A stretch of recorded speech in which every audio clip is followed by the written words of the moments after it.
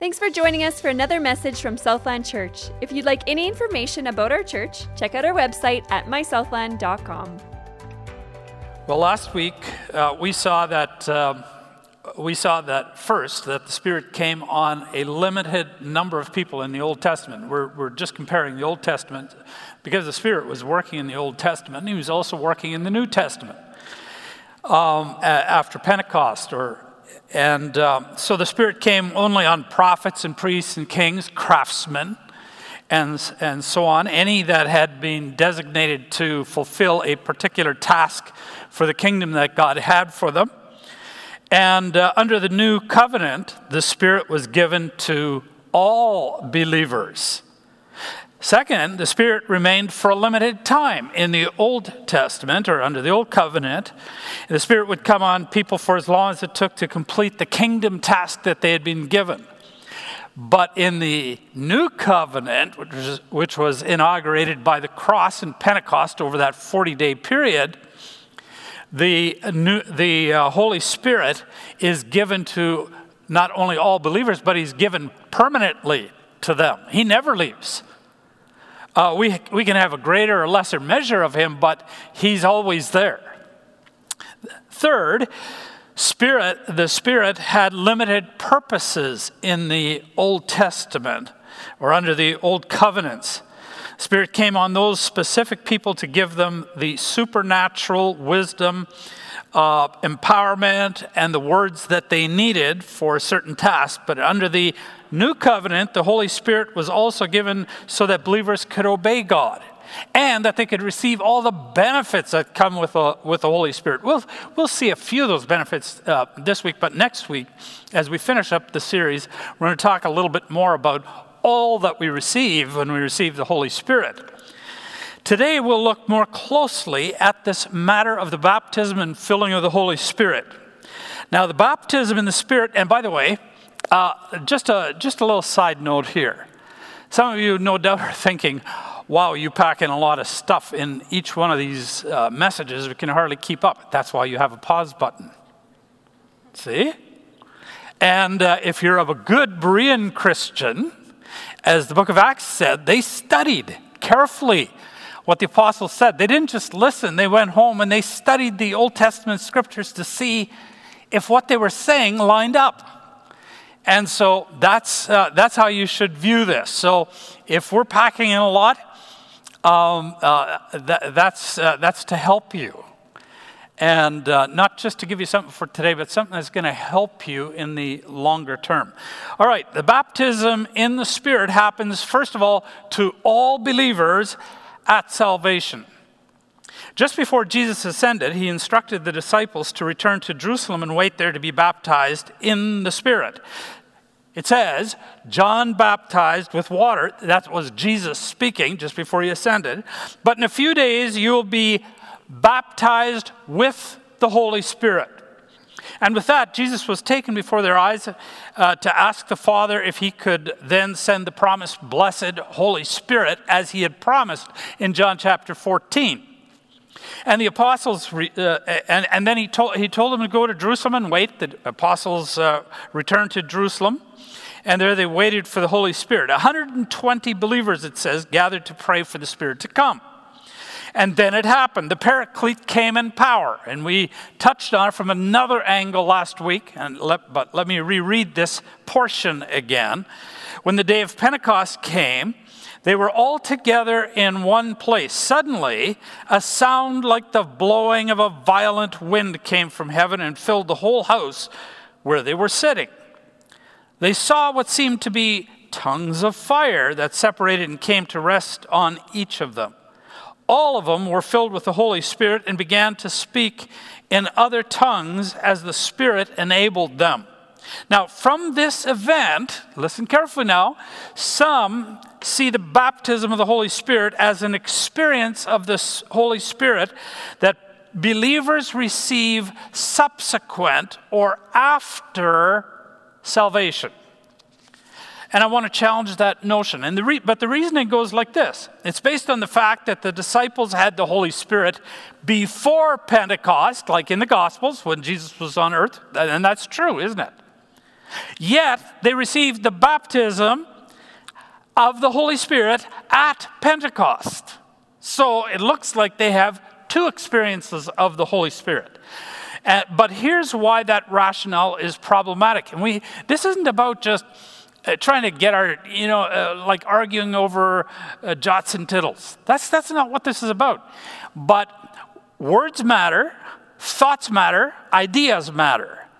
And if we don't understand what Scripture is saying, we're going to go off onto a tangent or a track that the Holy Spirit never intended us to go on. And so we have to be careful as we unpack these kinds of things. All right. First, here's why the rationale is problematic. First, the disciples lived during a transition period in redemption history. The Holy Spirit came on certain Old Testament people to accomplish their role, as we said. The people in the Gospels lived before the new covenant was inaugurated. Remember what we said about that over the last couple of weeks. So the apostles, for example, even though they're in the four Gospels, that's before the new covenant is being inaugurated. So the apostles, for example, had the Holy Spirit on them, as we saw. But that shouldn't trouble us. That's exactly the way it was in the Old Testament. But this wasn't the Holy Spirit outpouring that would permanently indwell all believers, giving them access to all the benefits of the Holy Spirit. If they had already had that, then Jesus wouldn't have told them to go to Jerusalem and wait for the promised Holy Spirit, coming of the Spirit. So they had the Spirit, but they had him in an old covenant sense, just for certain tasks that they were being asked to do. They didn't have all the benefits that we're going to be mentioning of the Holy Spirit and the ability to obey, as we talked about last week. So all believers needed the Holy Spirit baptism, including the disciples. Second, the baptism in the Holy Spirit came to the Jews at salvation. Peter declared that Jesus rose from the dead, that he ascended to heaven, and that he had asked the Father if he could pour out the Spirit on his people as promised, and as predicted by the prophets, as we looked at over the last few weeks. When the people heard this, they were cut to the heart and asked Peter and the apostles, "What then shall we do?" And Peter replied, "Repent and be baptized, every one of you, in the name of Jesus Christ, for two things. For the forgiveness of sins." And that's where a lot of evangelicals stop. But he said, for two things. You get two things when you repent and are saved. You get forgiveness of sins, and you get the gift of the Holy Spirit. Isn't that amazing? Peter and Luke, Peter was preaching this, but Luke recorded it, and he agreed with Peter. So Peter and Luke would have us conclude that when the 3,000 believed, they received forgiveness of sins and the gift of the Holy Spirit. For the 3,000 Jewish people that were saved that day, the baptism of the Spirit was their first experience of the Holy Spirit, unlike the disciples. See that? And it occurred simultaneous to salvation, not subsequent or after salvation. All right? Number 3. Baptism in the Holy Spirit came to the Gentiles at salvation too. Peter objected. Remember, he was praying in Joppa the one day at noon, and he had this vision of a sheet coming down with these ceremonially unclean animals, and the voice that said, "Peter, get up and eat these." And he said, "No, I would never eat them." Anyway, then the Spirit, and he didn't understand the meaning of it, and then the Spirit said to him, "There's a couple of men at the door, and they're knocking. I want you to go with them." So Peter went with them, and they escorted him to Cornelius, a Gentile centurion who lived in Caesarea. And he had invited his relatives, his friends, his colleagues. The house was packed. And Peter felt uncomfortable going into the Gentile home, and he preached the gospel. And the Holy Spirit came down on them as he preached. Let's read it. Acts 10, 44 to 45. While Peter was still speaking these words, the Holy Spirit came on all who heard the message. The circumcised believers who had come with Peter were astonished. In other words, the Jews that came with Peter accompanied him. They were astonished that the gift of the Holy Spirit had been poured out even on the Gentiles or the non-Jews. Just like the 3,000 new Jewish believers, the Gentile believers received the baptism of the Holy Spirit at salvation, simultaneous to it, not subsequent to it. Here's a fourth one. Let's look at the Samaritan issue. So remember, Jesus said, you'll be witnesses to me in Jerusalem, Judea, Samaria. So Jerusalem, Judea, the Jews. Samaritans, that's the mixed blood. They were mixed blood, Jew and Gentile, and the Gentiles. And now he's with we've already talked about the Jews and the Gentiles, now we're talking about the Samaritans. And the Samaritan baptism in the Holy Spirit needed verification by the apostles, because some say, hey, wait a minute, when the Samaritans got saved, there was persecution that broke out, and Philip and all the believers were scattered out because they were supposed to go out. Not just stay in Jerusalem. They were supposed to go to Judea and Samaria. And they did because of the persecution. And Philip ended up ministering in a city in Samaria. And where he preached Christ. And this is in chapter 8. He performed powerful signs and wonders. And he healed and he exorcised demons. And so on, just as Jesus had taught them to do when they were spreading the gospel. And many, it says, were saved in verses 12 to 14. And when the apostles in Jerusalem, because they remained behind, heard that Samaria had accepted the word of God, they sent Peter and John to them. Let's pick it up there in verse 15. When they arrived, the apostles, they prayed for them that they might receive the Holy Spirit, because the Holy Spirit had not yet come upon any of them. They had simply been baptized, he's talking about water baptism here, into the name of the Lord Jesus. Then Peter and John placed their hands on them and they received the Holy Spirit. So some have then concluded and said, see, that means that the baptism of the Spirit comes after the fact, subsequent to salvation. But already we've shown very, very clearly that the Jews and the Gentiles, 2 out of 3 of the groups, received it simultaneous to salvation, and Peter actually preached it as a doctrine. And so why the contrast between the Jews and the Gentiles on the one hand and the Samaritans on the other hand? Well, for centuries, there had been a bitter rivalry between the Jews and the Samaritans because the Samaritans were mixed blood, Jew and Gentile. That was because the northern kingdom had gone into exile and all of that. And so they were mixed with the Assyrians. So the Jews looked down contemptuously at that mixed blood group. So that Jews had no dealings with the Samaritans, as John said in chapter 4, verse 9.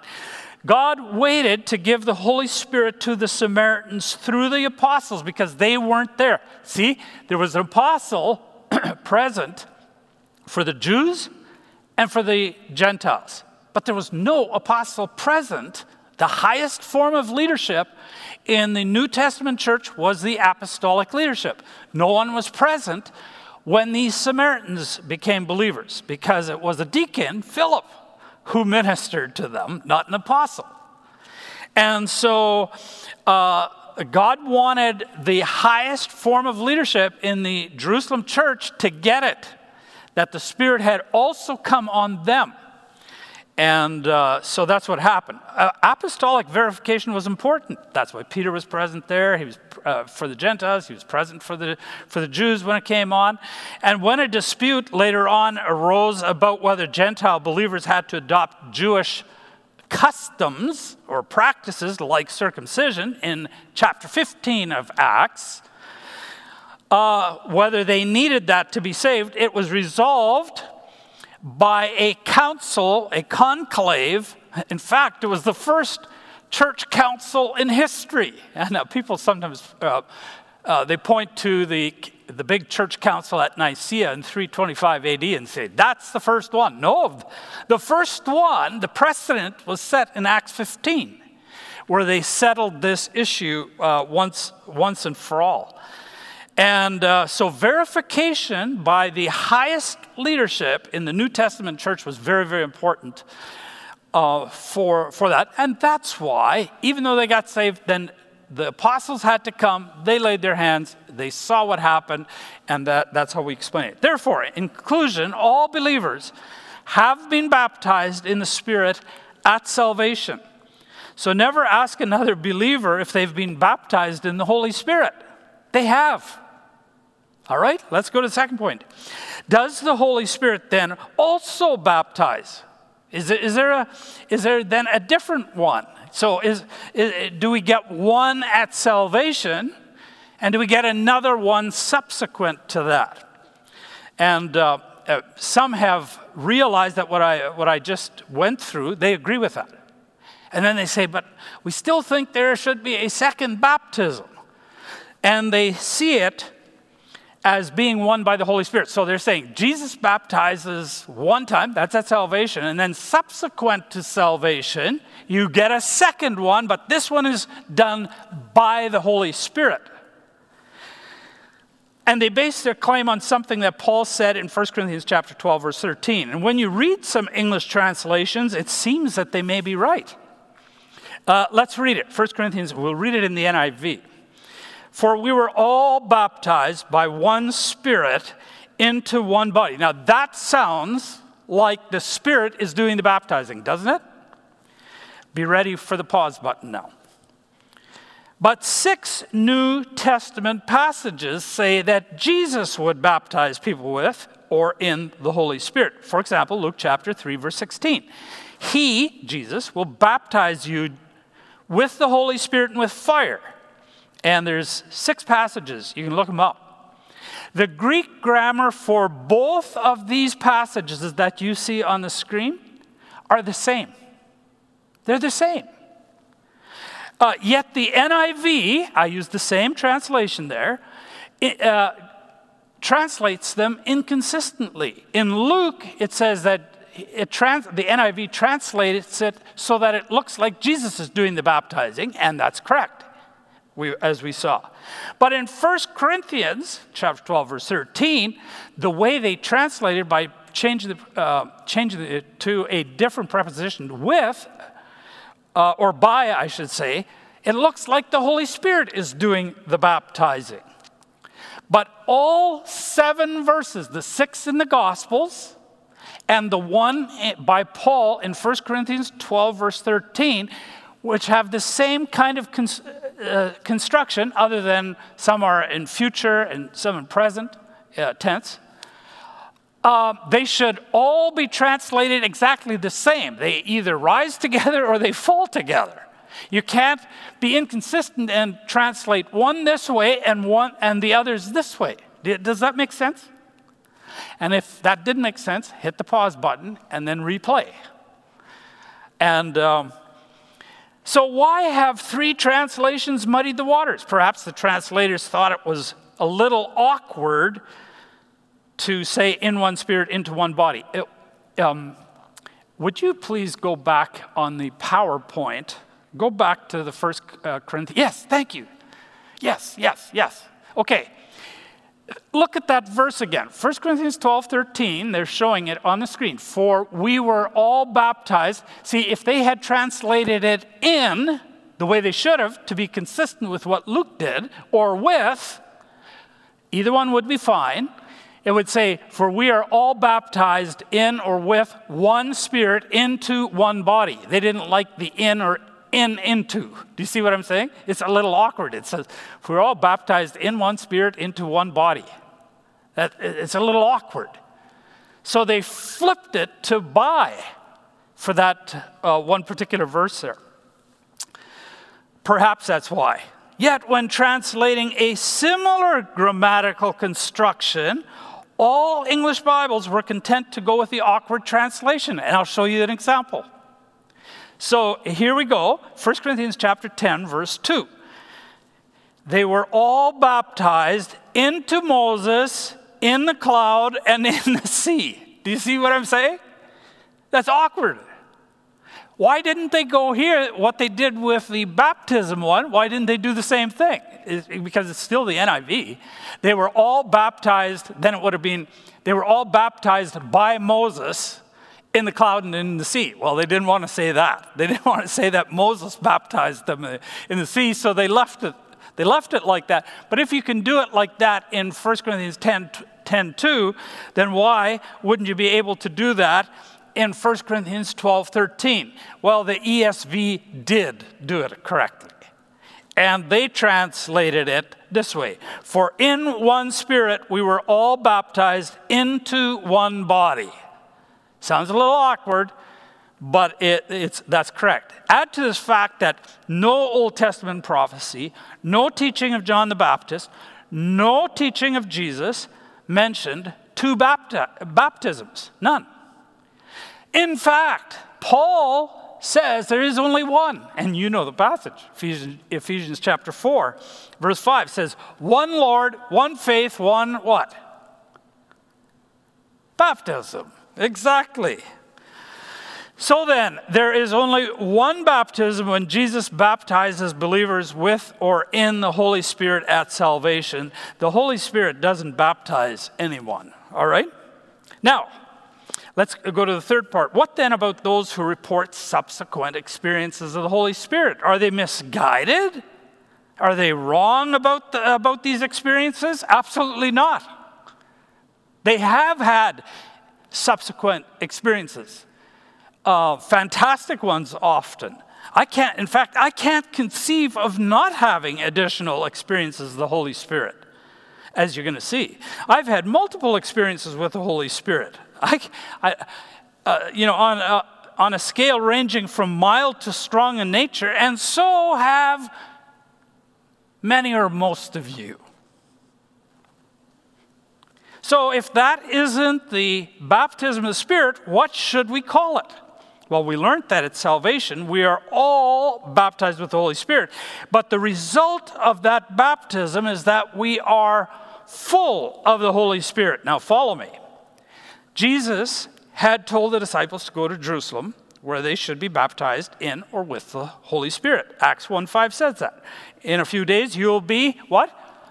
Baptized with the Holy Spirit. Yet, when they get to the story of Pentecost, it doesn't say they were baptized in the Holy Spirit. It says they were filled with the Holy Spirit. Have you ever noticed that?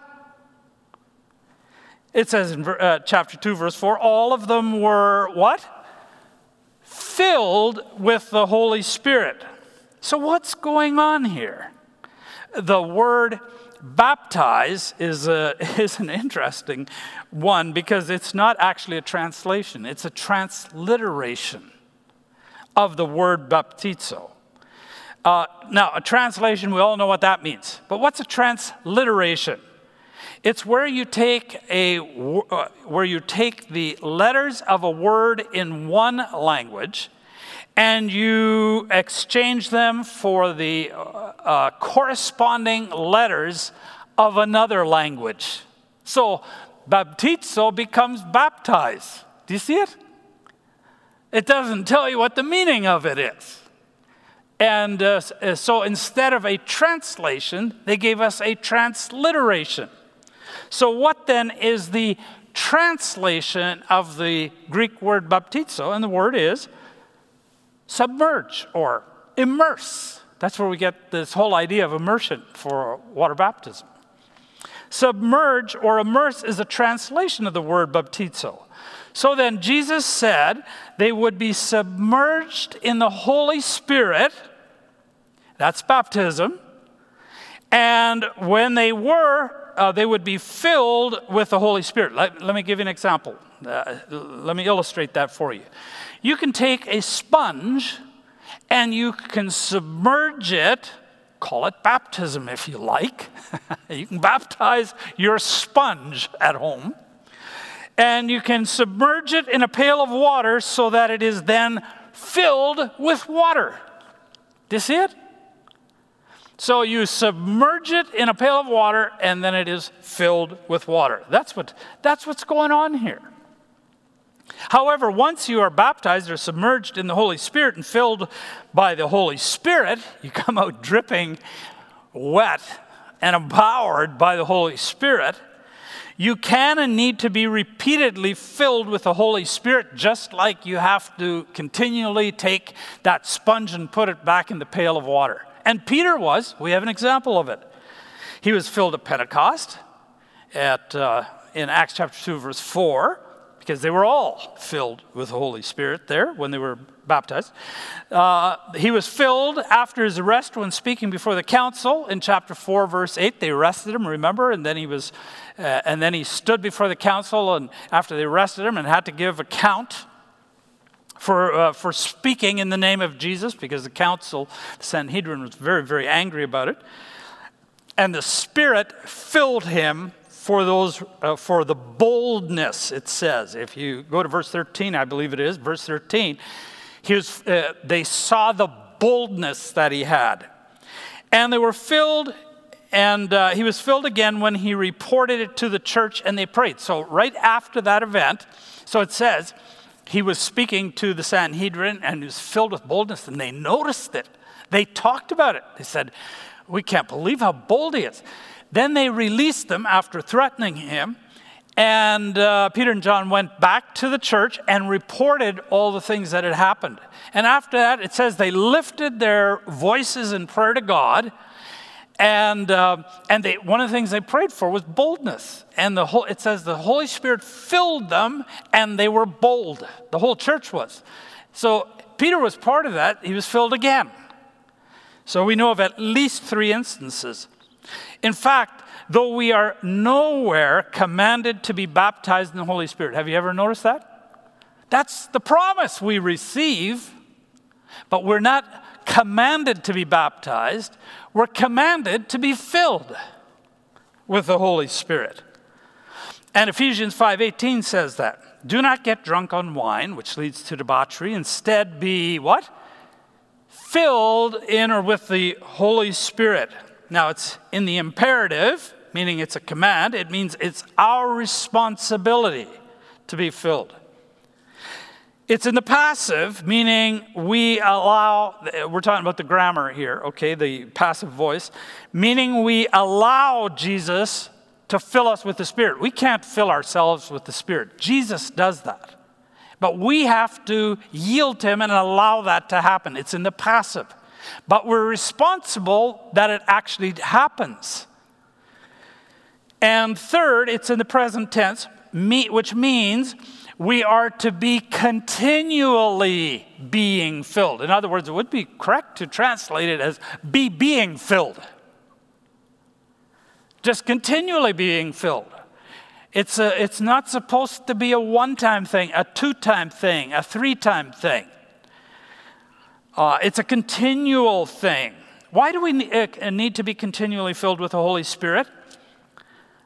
Why doesn't God simply fill your tank up with the Holy Spirit and then close the tank and leave you alone? Why doesn't he do it that way?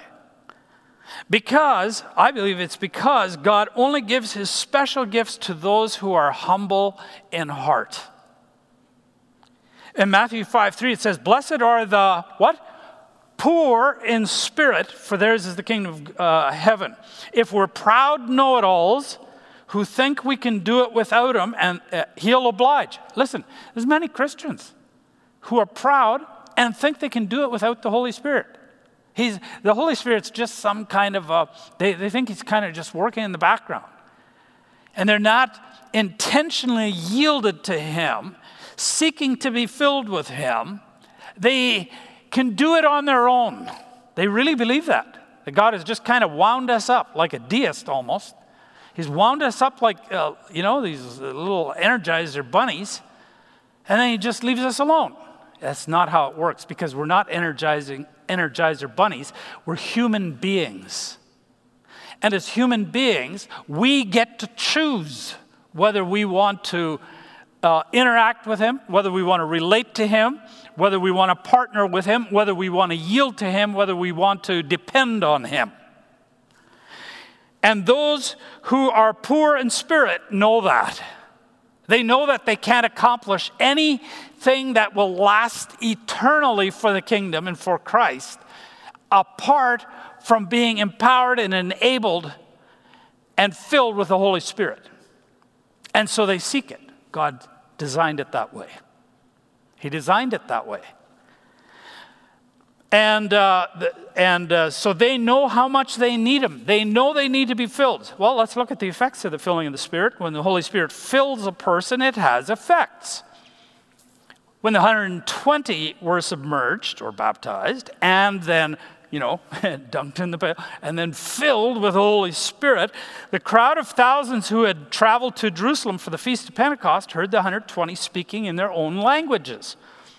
It says, now they were dwelling in Jerusalem, Jews, devout men from every nation under heaven. They were there for the Feast of Pentecost, as you know. And at this sound, the multitude came together and they were bewildered because each one was hearing them speak in their own language, in his own language. And then it lists the languages, 15 of them. Can you believe it? That's incredible. That was what they were able to do because they were filled with the Holy Spirit. They couldn't do it before, but they could do it then. It doesn't mean that they were going to be able to continue doing that.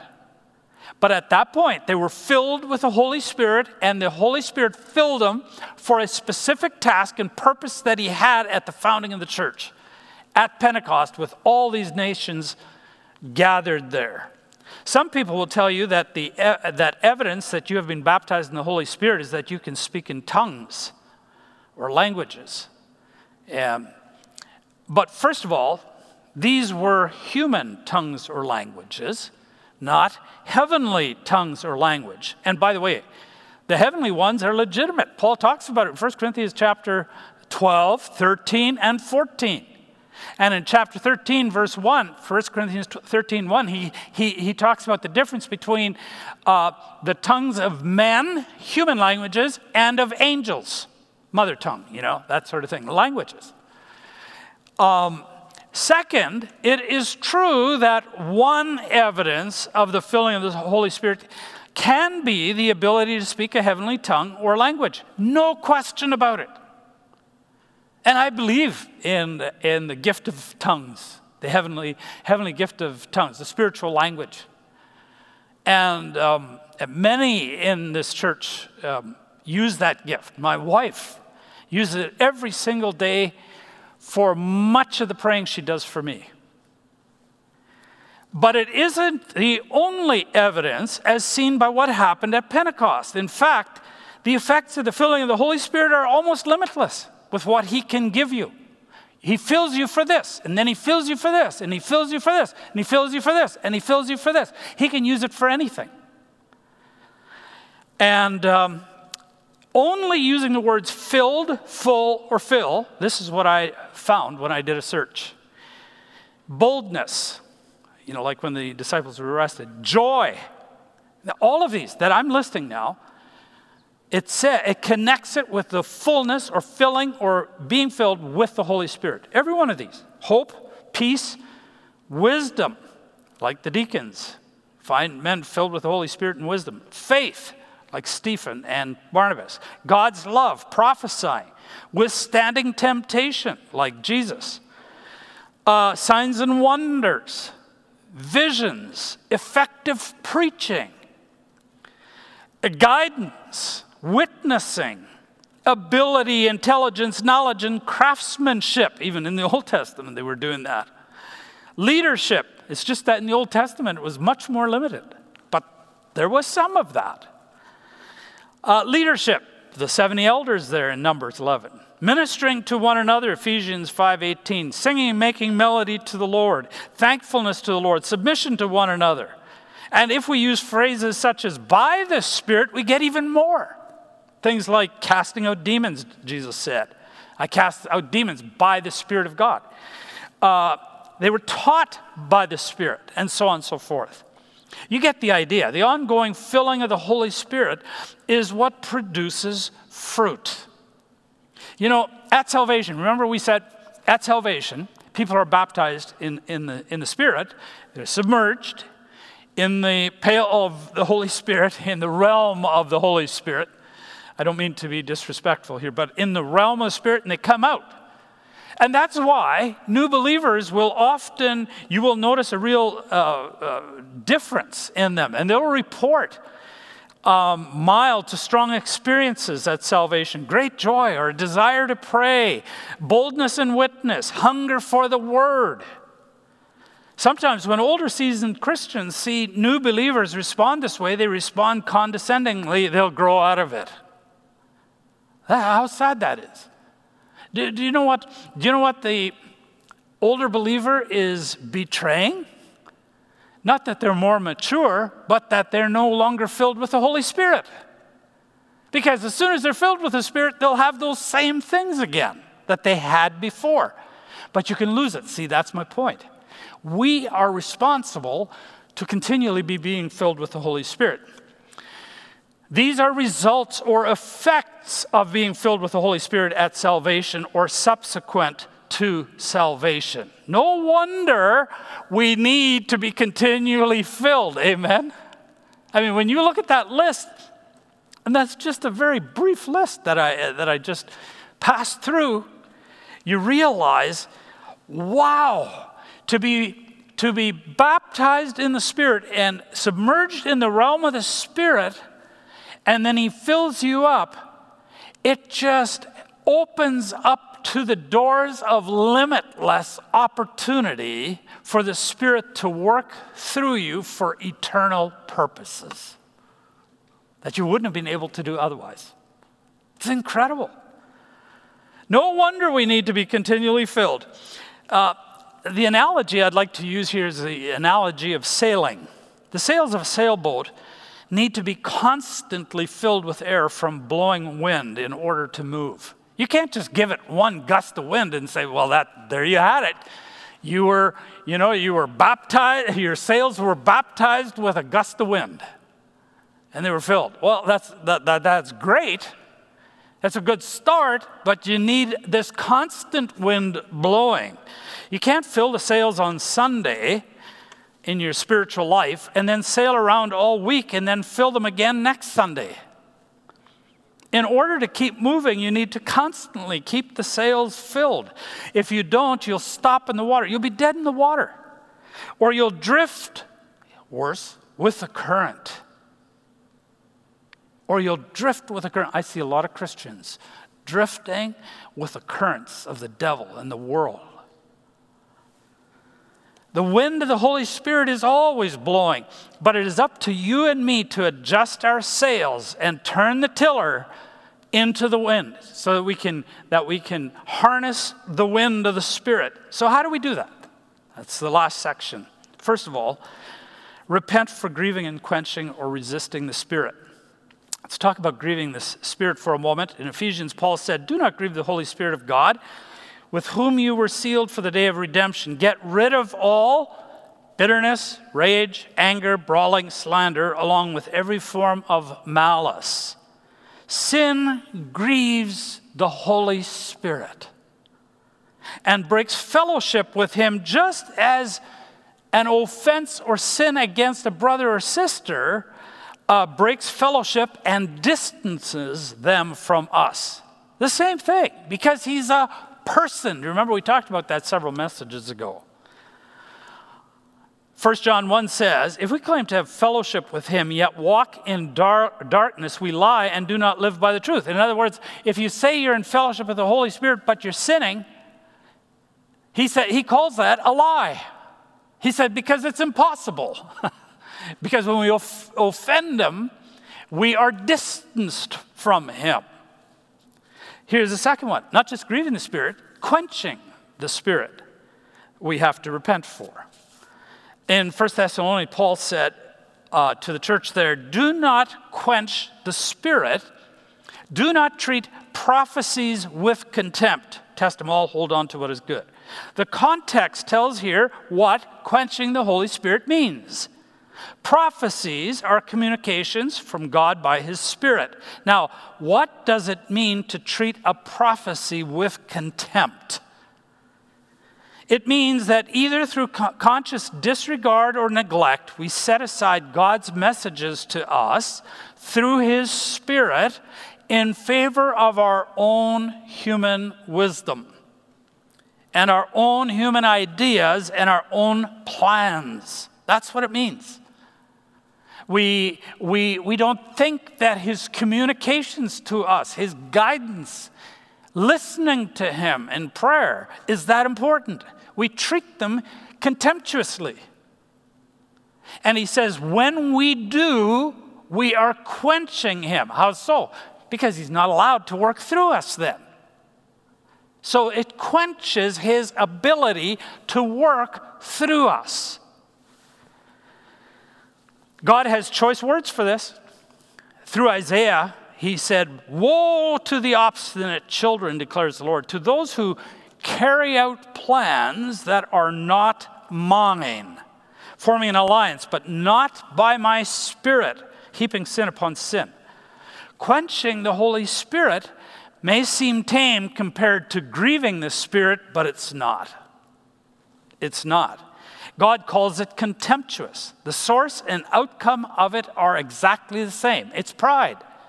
Pride is the devilish root of both grieving the Spirit and quenching the Spirit. And the distancing of the Spirit with his accompanying filling and blessings is the outcome. So when we grieve him, we distance him. And when we quench him, we stop him and in that sense break fellowship with him and distance him. And in both cases, we end up with the same result. We can't be filled with him. We can't be filled with the wind and the blowing of the Holy Spirit. And if we're embarrassed by him, as some believers are, as some pastors are, church leaders are sometimes embarrassed. They don't want it. They're afraid of, what he might do because they think they know better. If we are embarrassed by him or don't think we really need him, we think he's just a doctrine we hold to, he'll take the hint and he'll refrain from working supernaturally in our lives. No more filling. Do you see that?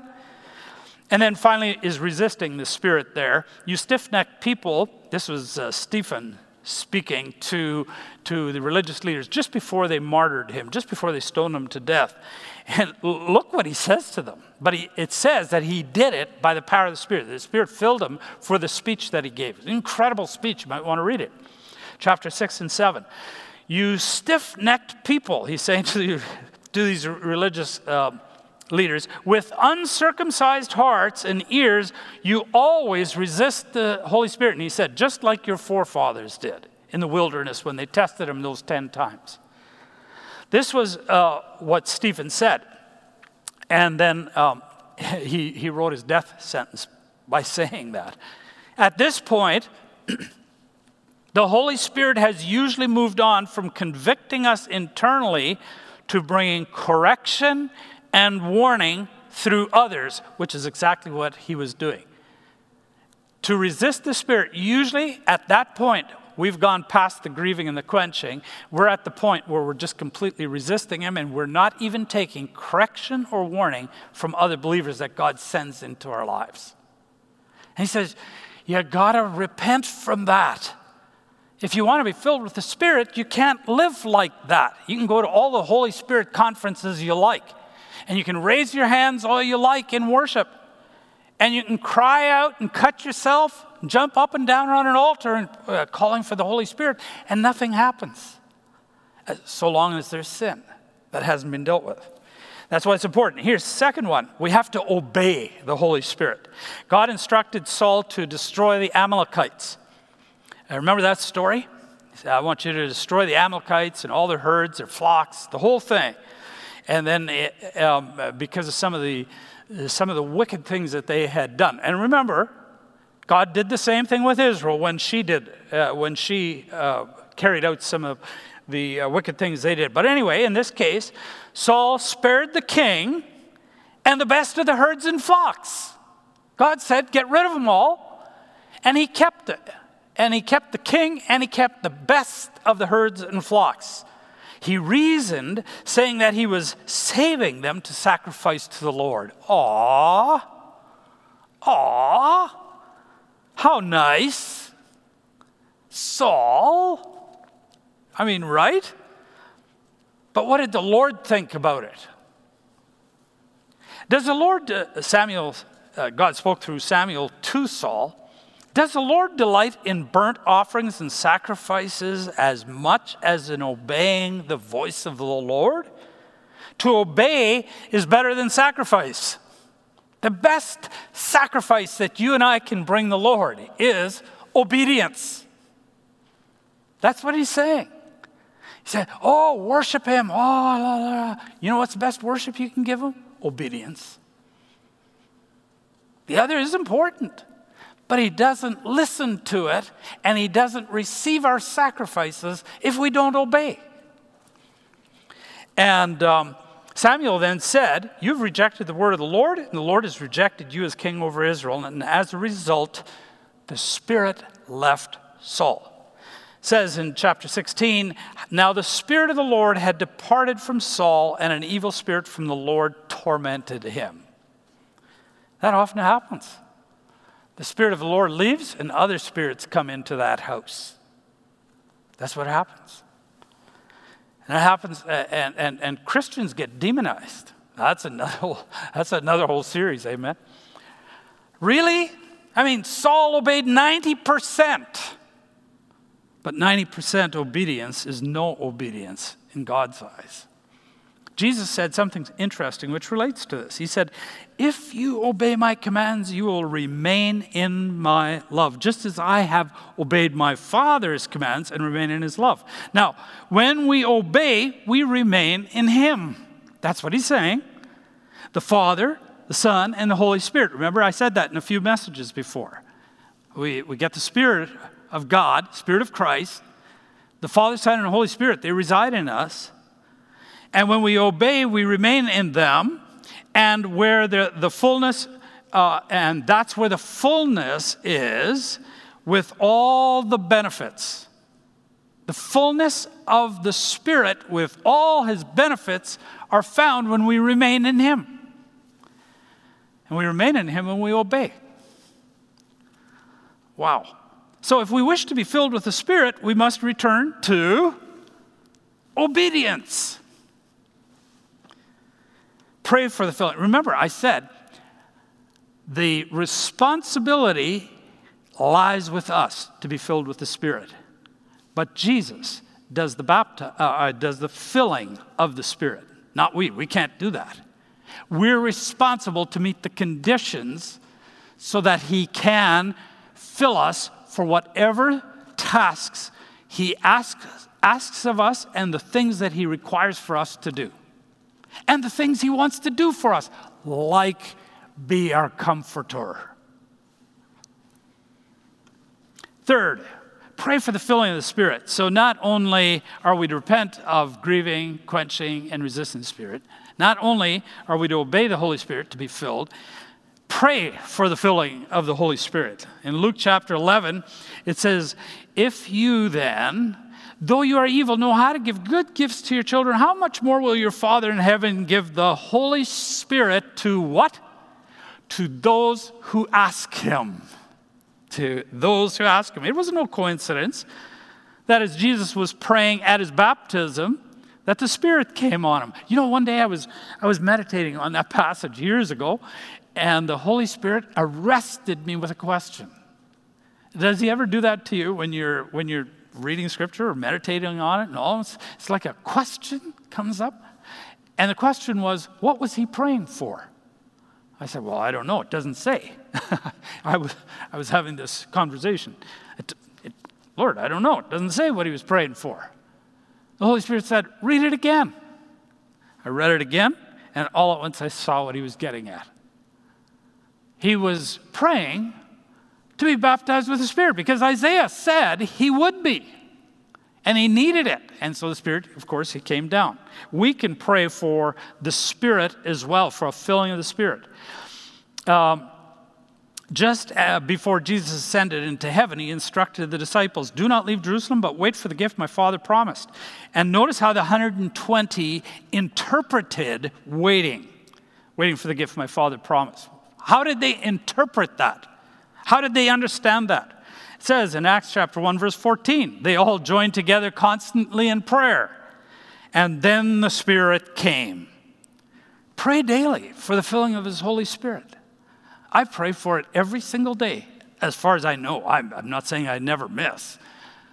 But as far as I know, I pray daily for the filling of the Holy Spirit because I am so desperate to have it. I can't do the things he calls me to do without him. And neither can you. And neither can you. You want to raise kids that are going to make a difference for eternity, that are going to come into eternity with you. Whatever it is that he's calling you to do, you need the Holy Spirit to navigate that. Nobody can do it without him. No course can tell you how you should do it. Only the Spirit of God can do that. Number 4, live by the Holy Spirit. Well, I don't have time now to go into to talk about that one, so I'll just put it up on the screen. It's the 4th one. You can study it on your own. And number 5, laying on of hands. We do that kind of thing, for example, at the Empower Ministers Retreat. We lay hands on, both for gifts, but also for the filling of the Spirit, during that resting time. And you can do that in 1 Timothy chapter 4, verse 14, and 2 Timothy 1, verse 6. Here's what I'd like to say in conclusion.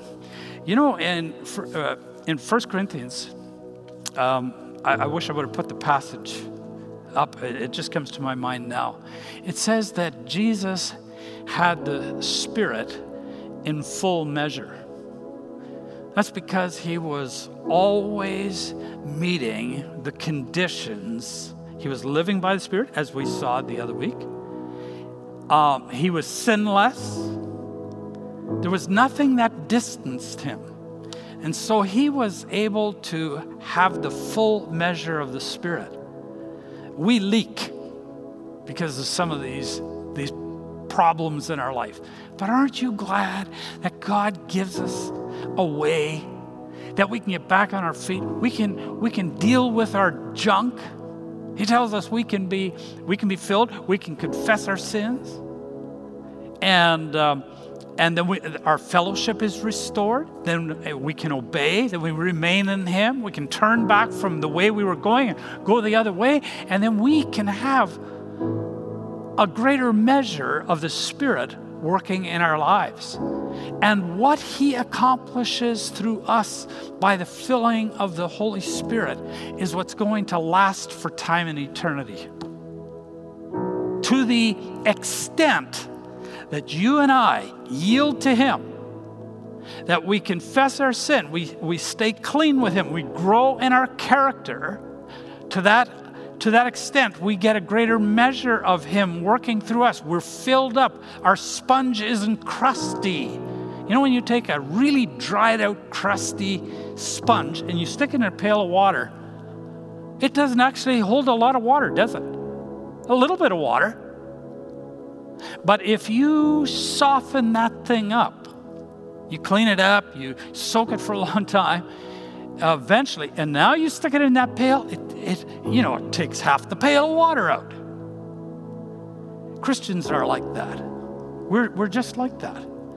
If we're full of crustiness and dirt and we're dried out, we can't carry a great deal of His presence in our lives. There isn't a great measure of the filling of the Spirit in our lives, and we can't accomplish very much. Because apart from me, you can do nothing, Jesus said. Isn't that what He said? And so, the filling and the power of the Holy Spirit is so vital. So vital. I can't impress it on you enough. But we have to meet the conditions. We're responsible for that. so that he can fill us, so that we can absorb more of his Spirit that he is so desirous of us to have. I trust that this message from the Lord by his Spirit, through his word, has encouraged you and motivated you, that you want more of his Spirit. Meet the conditions. Meet the conditions. And ask for it. Cry aloud for it. And then obey him. And watch what he'll do with your life. Lord Jesus, we love you and we worship you and praise you. Thank you for your eternal word. Oh, it is powerful. It is just filled with treasure that tells us how we can live successfully in an eternal perspective, for the line of eternity rather than just for the dot of the present. God, place a desire for us to have more of the Spirit. In Jesus' name, amen. Thanks again for joining us for our weekend message. If you have any needs or prayer requests, please give us a call at 204-326-9020 or email prayer@mysouthland.com. Once again, our phone number is 204-326-9020 and the email address is prayer@mysouthland.com.